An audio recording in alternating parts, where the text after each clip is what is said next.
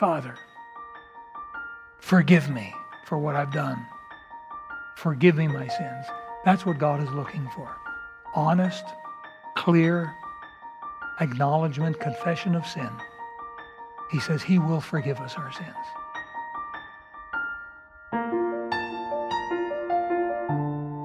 Would you take your Bible this evening, please, and open to the book of 1 Corinthians chapter number 11. 1 Corinthians chapter number 11. This is typically the chapter we turn to for our teaching and understanding on the communion service.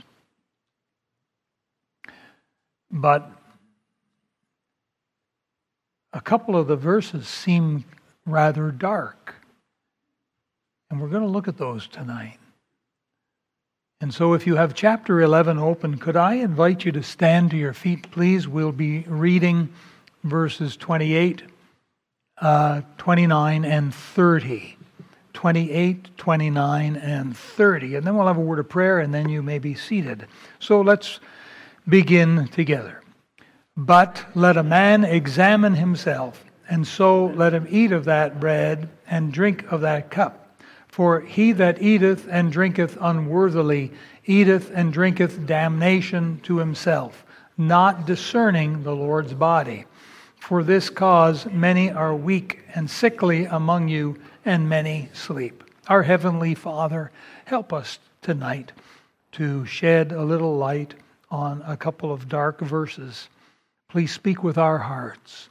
Help us to prepare our hearts for the table of the Lord. Thank you for the privilege we have of this opportunity. And so be with us now. In Jesus' name, amen. Please be seated.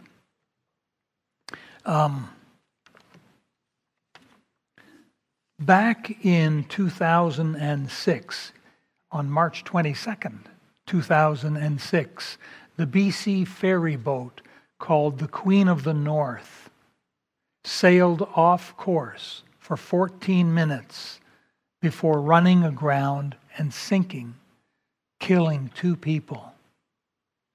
Apparently, the young lady who was steering the ship at the time didn't know she was off course until she saw the trees. And then she tried an emergency maneuver while desperately trying to find the autopilot switch, but she didn't know where it was. It's really sad that people suffered a lot of loss, and 2 people actually died because of this terrible accident. 1 man went to prison for 4 or 5 years because of it. But it seems the accident all boils down to a careless attitude when it comes to properly training the staff how to navigate and how to operate the ship. And I suggest that that's what we have here. In the Church of Corinth 2,000 years ago, it was started by the Apostle Paul. There was a lot of excitement, people getting saved and baptized, and the birth of a new church, and it was a wonderful time. But Corinth was a very worldly place, and the Christians unfortunately brought this baggage of worldliness into the church with them. And so it wasn't long before they messed up just about everything you could mess up. And if you read the book of Corinthians, 1 Corinthians in particular, there's 2 Corinthians as well, but 1 Corinthians, you'll see some of the areas, key important areas, that they just bombed. And the communion service is such an important and precious time. Now, we all understand, I hope we all understand, communion is not the doorway to heaven. No one gets to heaven by taking communion. Perhaps you were raised in a church where you were taught that one of the key principles of getting to heaven was the communion. Maybe it was called the Mass. Maybe it was called something else, the Eucharist perhaps. But the Bible is very clear that it's not communion that gets us to heaven. It's repentance and faith in the Lord Jesus Christ as Lord and Savior. That's the key. That's what gets us to heaven. Well, then what role does communion play? Communion plays an important role in the life of the Christian, and we are commanded to take part in it. It's not an option. It's like baptism. We are commanded, after we're saved, to be baptized. Now, it doesn't mean within 60 seconds of your salvation you should be getting baptized. It doesn't mean that. But it means in due course, in a proper amount of time, a little bit of teaching, learning, you need to follow the Lord in the waters of baptism. Communion is a very special, very precious picture for us. It pictures the death of our Lord Jesus Christ. It doesn't picture his resurrection. It pictures his death. Ye do show the Lord's death till he come. That's what it says here in this chapter. The good old folks at Corinth managed to mess this up. And I think it gets down to a careless attitude. Today, many Christians, and I'm not saying anyone in particular, but I'm saying many Christians have a careless attitude toward the Lord's table. We make an announcement, we're having the communion service. For some Christians, they say, boy, that's great. For other Christians, they say, so what? And it's more that, I think, is the problem. The carelessness. We know that carelessness can cost lives. And that's why, for safety's sake, we don't give the kitchen knives to the little children to play with. Because what might happen? I'm waiting. Yeah, kids are going to just be kids, and something careless is going to happen, and before you know it, another trip to the hospital. And we know that careless attitude around guns. There's been numerous accidental shootings. I saw in the news Britney Spears. Boy, she's a piece of work, isn't she? But God loves her. And she was claiming she got assaulted at some concert, and now it's come out that she accidentally hit herself in the face. You don't know what I'm talking about? It's just as well.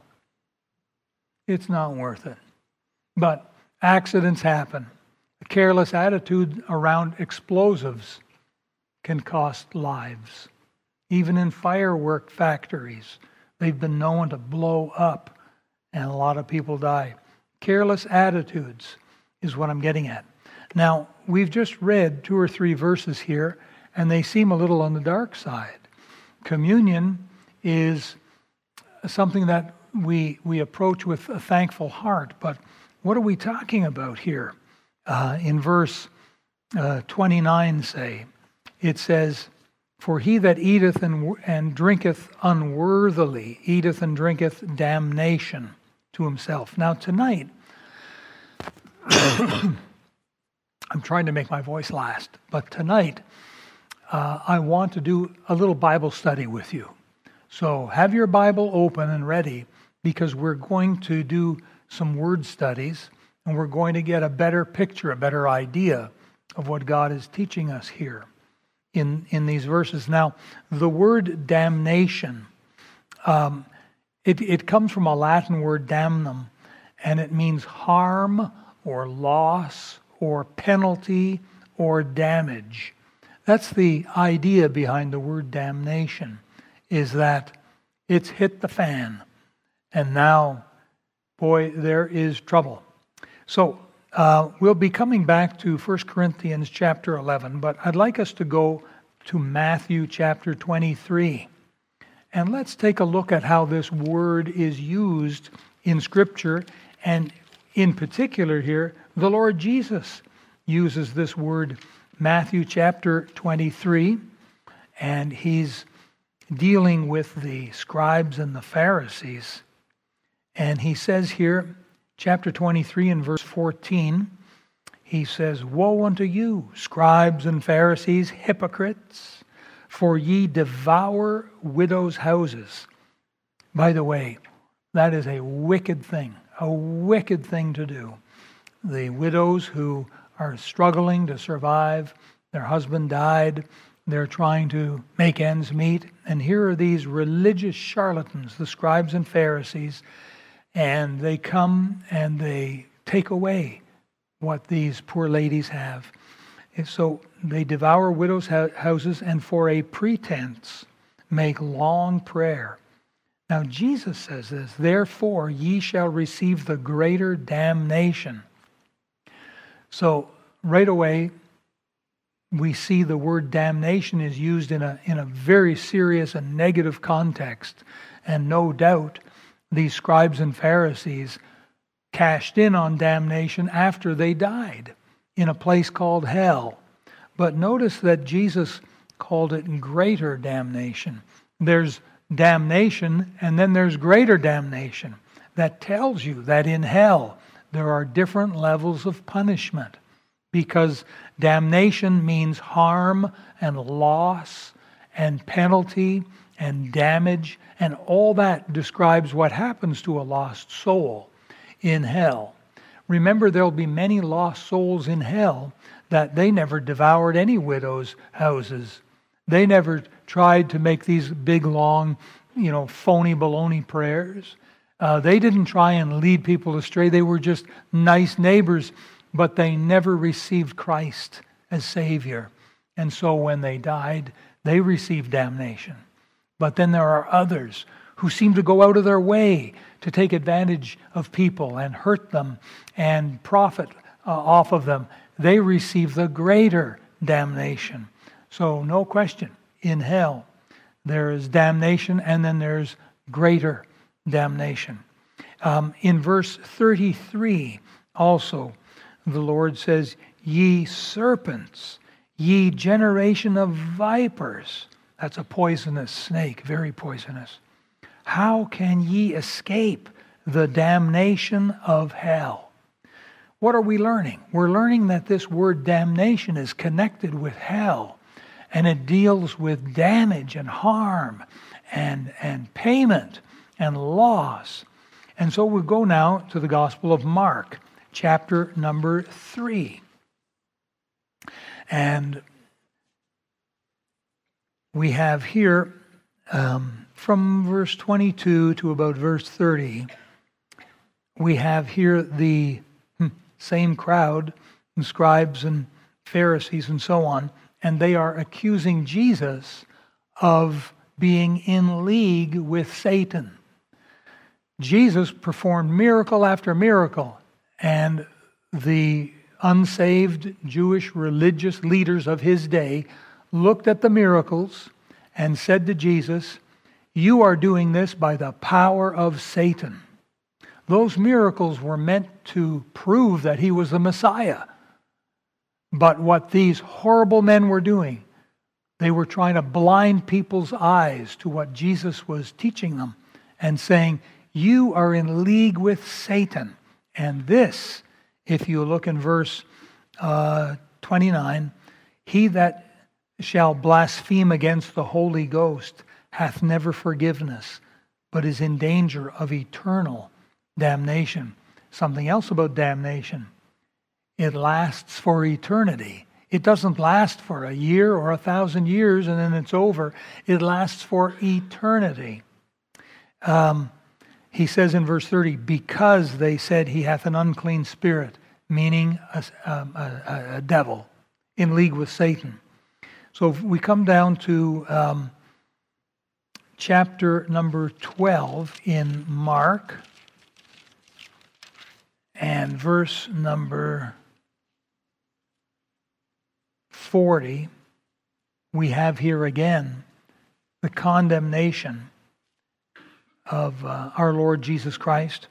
Mark 12 and 40.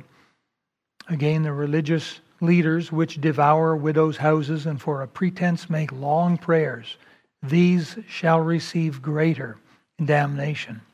We turn to Luke chapter number 20.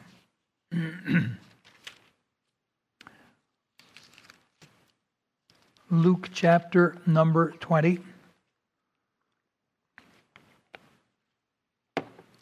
Lo and behold, A third time we have in verse 47 about the scribes.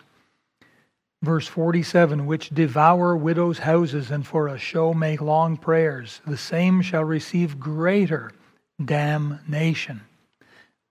3 times we're told here about the greater damnation that certain ones will receive because of their false doctrine, their bad teaching, and leading people astray. And if we turn to the Gospel of John,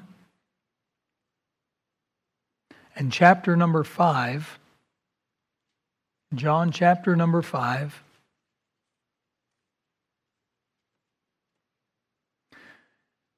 here our Lord is teaching that He is indeed the Son of God and has authority.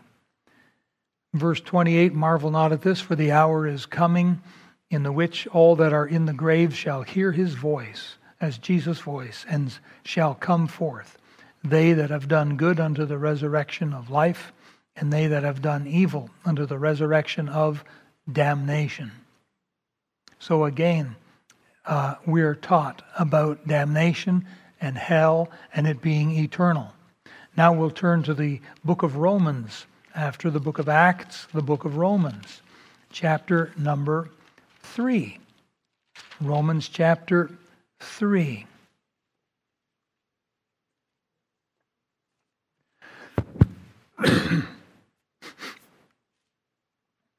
This is that famous chapter. In verse 23, it says, all have sinned and come short of the glory of God. And many of us know that verse. But prior to that, Paul is writing, and he is talking about faith and unbelief. And he gets then, down to verse number 8. He says, and not rather as we be slanderously reported, and as some affirm that we say, so this wasn't true. Paul was saying that others are saying that it's true. Let us do evil, that good may come.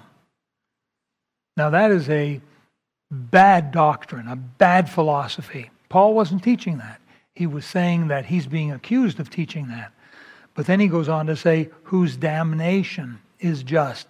The people who are involved with that kind of thinking are going to end up in hell. There's damnation waiting for them. And we're going to see a verse in just a minute that helps to back that up. Now turn to chapter 13 of Romans.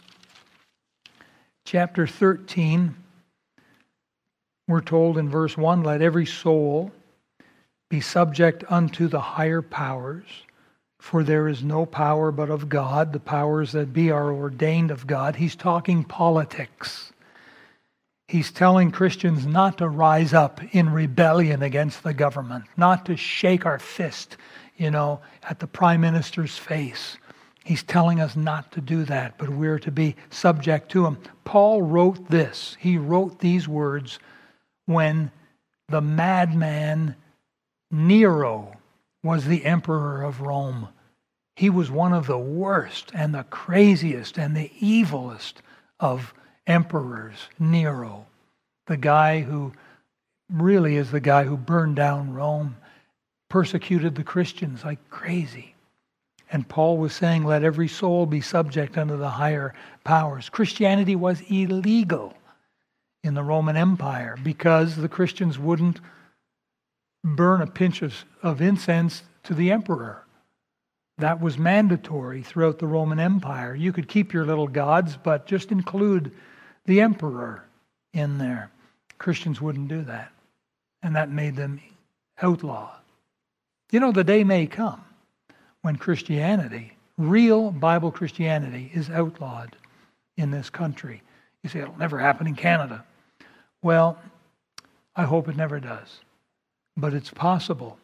The government may continue to slip and slide downward, and certain laws are put into effect requiring us to say certain things or sign on to certain things, and we won't do it. And when that day comes, there's going to be a line in the sand. And you'll find that a lot of false Christians will say, no problem, and they'll sign it. But true Bible believers will say, we can't do that. And true Bible Christianity may become an outlawed religion in the days ahead. We don't know, but be prepared. But look at verse 2. Whosoever therefore resisteth the power, resisteth the ordinance of God, and they that resist shall receive to themselves, what's that next word? Damnation. That suggests that the people who resist are not real born-again Christians. There's no love of Christ. There's no humility. There's no willingness to be subject to the higher powers, even though those powers are controlled by the madman Nero. And let's turn now to the end of the New Testament, to the book of 2 Peter, chapter number 2. 2 Peter, chapter number 2.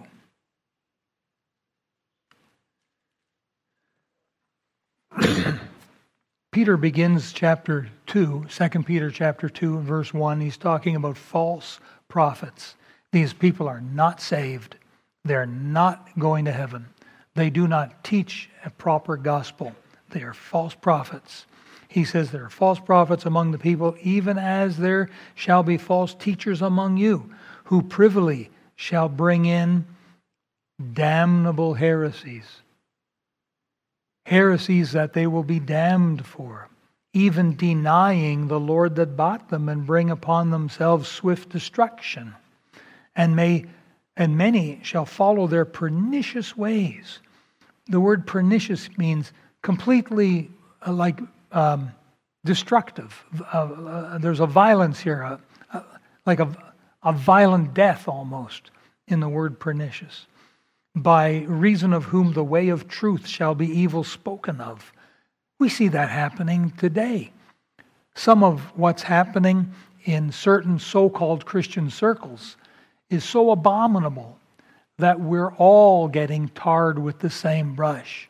The real honest Christian, men and women, are being lumped in with some of these horrible people that are doing horrible things in the name of Christianity. And verse 3, and through covetousness shall they with feigned words make merchandise of you, whose judgment now of a long time lingereth not, and their damnation slumbereth not. These are false teachers. Now, we're going to find them just about everywhere. But I'll tell you right now, you'll find a lot of them amongst the charismatics and some Pentecostals. You'll find them amongst Baptists too. They're found just about everywhere. Guys who will stand up and, plead with tears for your last dollar, and yet they're living in million-dollar mansions and flying around the world in million-dollar jets and things. They're living high on the hog, making merchandise out of people. Anything wrong in having a house or having an airplane? No, nothing wrong with that at all. They're fine. But to fleece the flock, to take severe advantage of God's people. And that's what was happening here. And so Peter was saying that these are false teachers. They're going to end up with their just rewards in hell. They will come together with damnation. And even as we live and breathe today, there are people in hell that are experiencing incredible damnation, greater damnation than others. And I couldn't begin to describe that. I've never been to hell. Maybe we will never have an idea of what that's really like. I don't know. But we just have to take the Lord's word for it. It's serious. And so now, with that in mind, let's go back to 1 Corinthians, chapter number 11. And the careless attitude of the church at Corinth caused some people to be the recipients of damnation. Obviously, saved people will not receive damnation. These are unsaved people. And that's why we try to warn people before the communion service. If you do not know the Lord Jesus, do not partake. Don't take a little bit of the bread and a little cup of the juice. Don't do that, because God is watching you. And there is consequence to doing that. To say that you're something when you're not can be very serious. It happened a few years ago here in Canada at a November 11th parade and celebration, the Armistice Day and all that. We do it every year on November 11th. And there was a man in Toronto who was walking around in a military uniform, and someone spotted him and called him out and said, "You are not a soldier. You've never been a soldier. You've never been part of the Canadian military. How dare you wear that uniform?" And he was caught. And he went before a judge. He was put in jail. He was fined. That's a serious thing, to walk around and pretend that you're something when you're not. Once in a while in the news, we'll see where the police pull over another policeman, and they find that that policeman is not a policeman. He's just some guy pretending to be a policeman. And that is serious, serious business. And for an unsaved person to partake of the body and blood of the Lord Jesus the way a saved person would, when they're not part of Christ, they're not saved. That is a serious thing in the eyes of God. And according to this verse here, number 29, they eat and drink damnation to themselves. Now that brings us to the second word. And the second word is worthy, or in this case, unworthy. Verse 29, "For he that eateth and drinketh unworthily." You see that? Now if you go back to verse 27, you'll see it again. "Wherefore whosoever shall eat this bread and drink this cup of the Lord unworthily shall be guilty of the body and blood of the Lord." What does that mean? It means you're guilty of killing my Jesus. That's what it means. It's as if you had the hammer and nails and drove them into his hands and feet. It's as if you took the cat o' nine tails and lashed him within an inch of his very life. It's as if you drove the spear into his side. You are guilty of the body and blood. You put him to death. You killed the Savior. Would you not agree that's a serious accusation? Someone who is not saved is unworthy. Now, I've made comment on this before. The word worth means importance or merit or excellence or something of value. If something is unworthy, then it doesn't have those qualities. Sometimes you get a package, you buy something from the store, it comes in a cellophane package. You open the cellophane, you keep what's inside, and you throw away the cellophane. That's typically what people do. You buy your groceries, and it comes in a little box or a can or something, and you open the can, and you take out the food, and then you get rid of the can. Usually, some people save things. But normally, we have a box in our home called trash or garbage, and we throw things that are unworthy. There's no worth, there's no value, there's no merit in them. We throw them out. We get rid of them. Again, some people are pack rats, and they can't throw anything out. And it's almost a sickness. Some people have packed their houses, every room in their house, with every possible scrap and can and box you could possibly imagine. Literally wall to wall, floor to ceiling. These things come out in the news. Someone dies, they go into the home, and they're shocked to see that this person was a pack rat. And everything that over the last 40 or 50 years is found there in the house. And it can be also rat infested.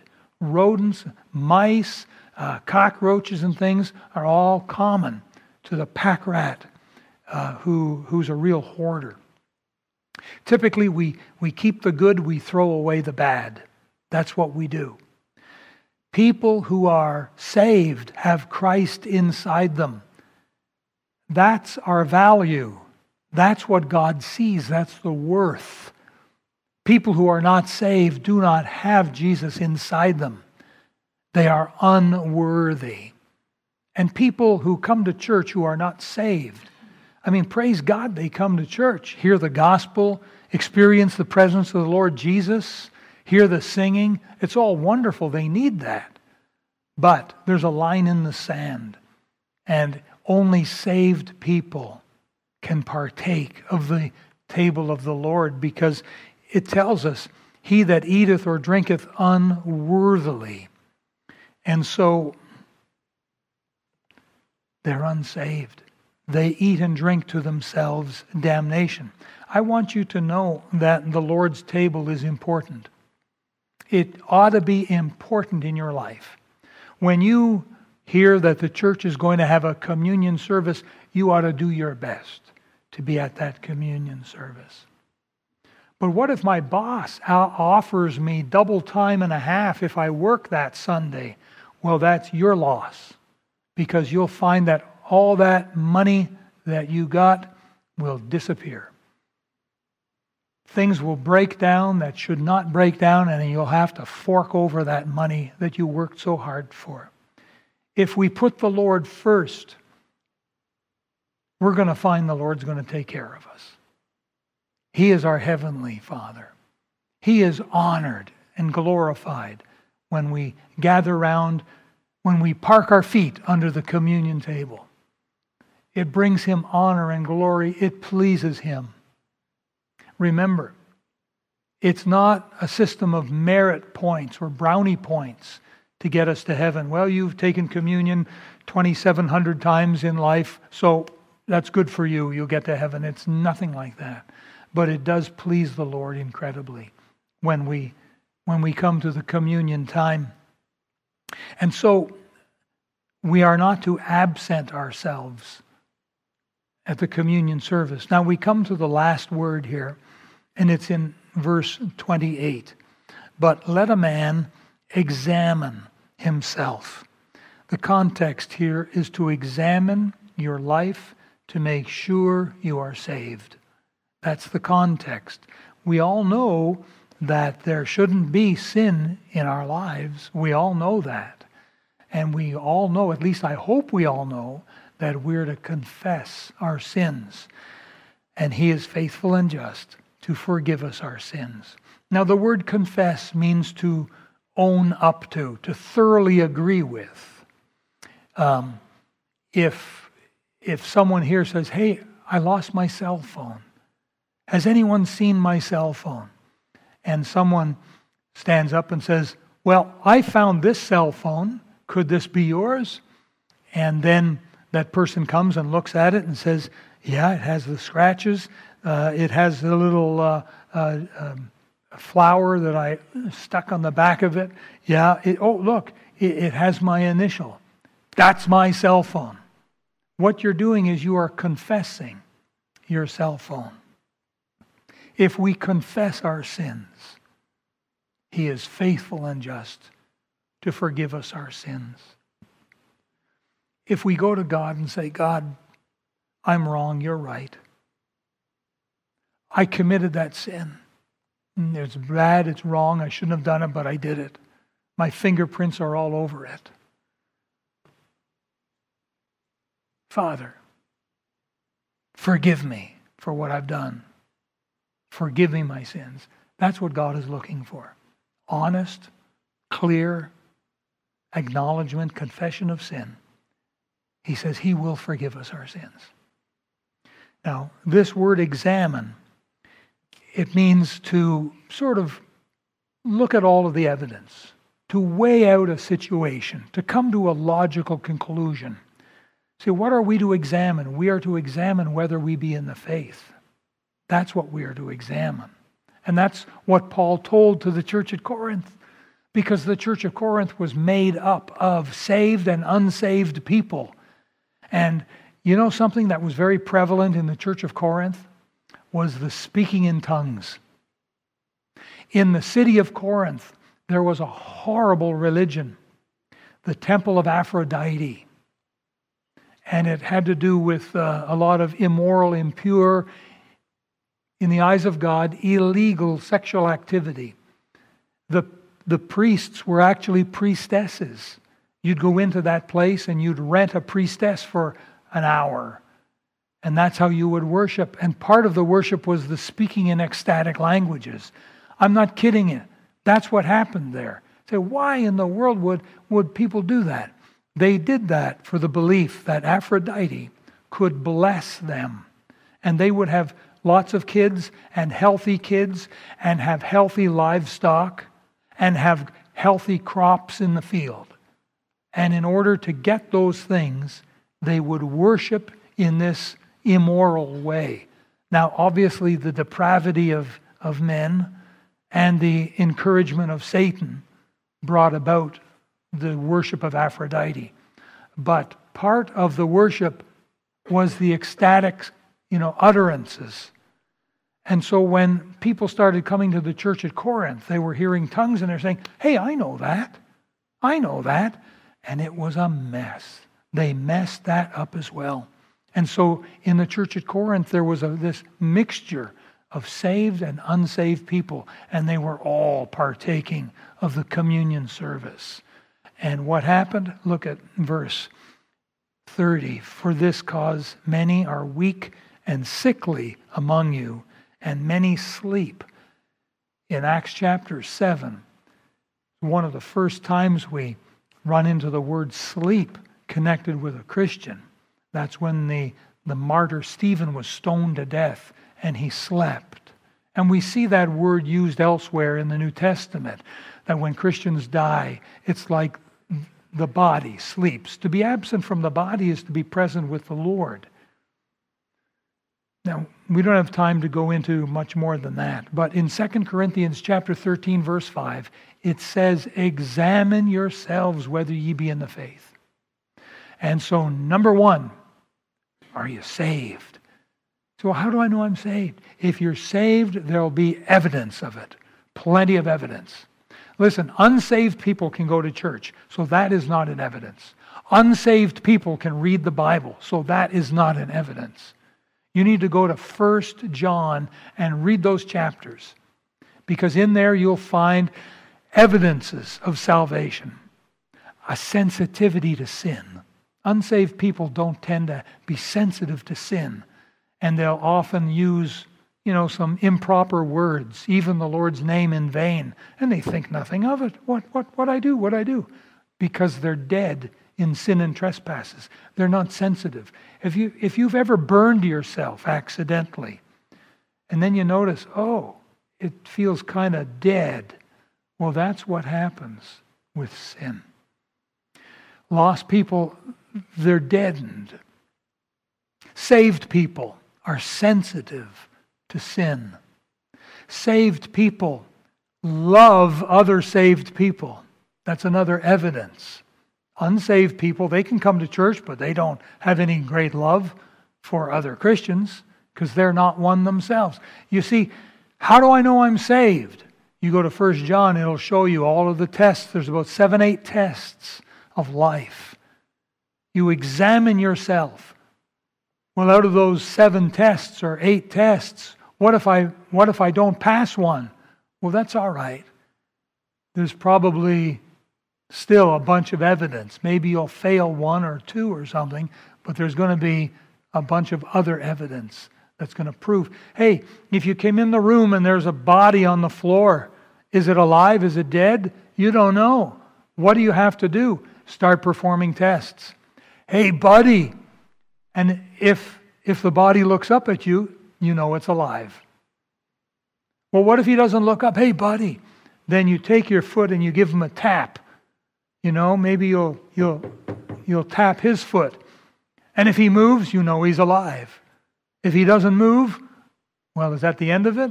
No, there's still several more tests to find out if he's alive or not. And it's the same with Christians. Sometimes Christians aren't living for the Lord the way they ought to be, and they'll fail some of those tests. But there should be enough evidence. You know, the thing that it's a pet peeve with me. It's moms and dads who are actually saved, but they don't really communicate that to their kids. And their kids get saved and they're wondering, is my mom saved? Is my dad saved? I don't know. I've come to church a couple times. I once saw her read the Bible. He once prayed, at the meal or something, but are they saved or not? And then mom and dad die, and then the kids never know for the rest of their lives. They have to leave it with the Lord. One of the best things Christian parents can do is give tons of evidence to their children that they're saved, they love the Lord, they're going to be in heaven. Well, I'm not here to preach about that, but I am here to say this. Careless attitudes around the communion table are going to cost us. You may be saved, but if you're careless with the Lord's table. Can you imagine if we went to baptize someone? Now that's a precious thing, isn't it? We fill up the baptistry, we have all of the robes and everything. And it's a very precious and sacred and special time in their life. And so they come down into the baptistry and they have a rubber ducky and they have a snorkel and they have a mask and they have some kind of inflatable around their waist. And they, come on down into the baptistry like that. Well, what kind of attitude is that? The baptism pictures the death, burial, and resurrection of Jesus. Can you picture Jesus on the cross with a rubber ducky and a snorkel? Can you imagine what that would look like? It would be blasphemous, wouldn't it? Well, can you imagine some believer with such a careless attitude toward baptism or a careless attitude toward the Lord's table? Folks, He died for us. It pictures His broken body and His shed blood. We need to give it all of the respect and love and sacredness we can. Let's close our eyes and bow our heads. Let's ask the Lord to search our hearts and see if there be any wicked way in us. Thank you for watching the message today. We invite you to join us again every Sunday and Wednesday for more inspiring messages from God's Word.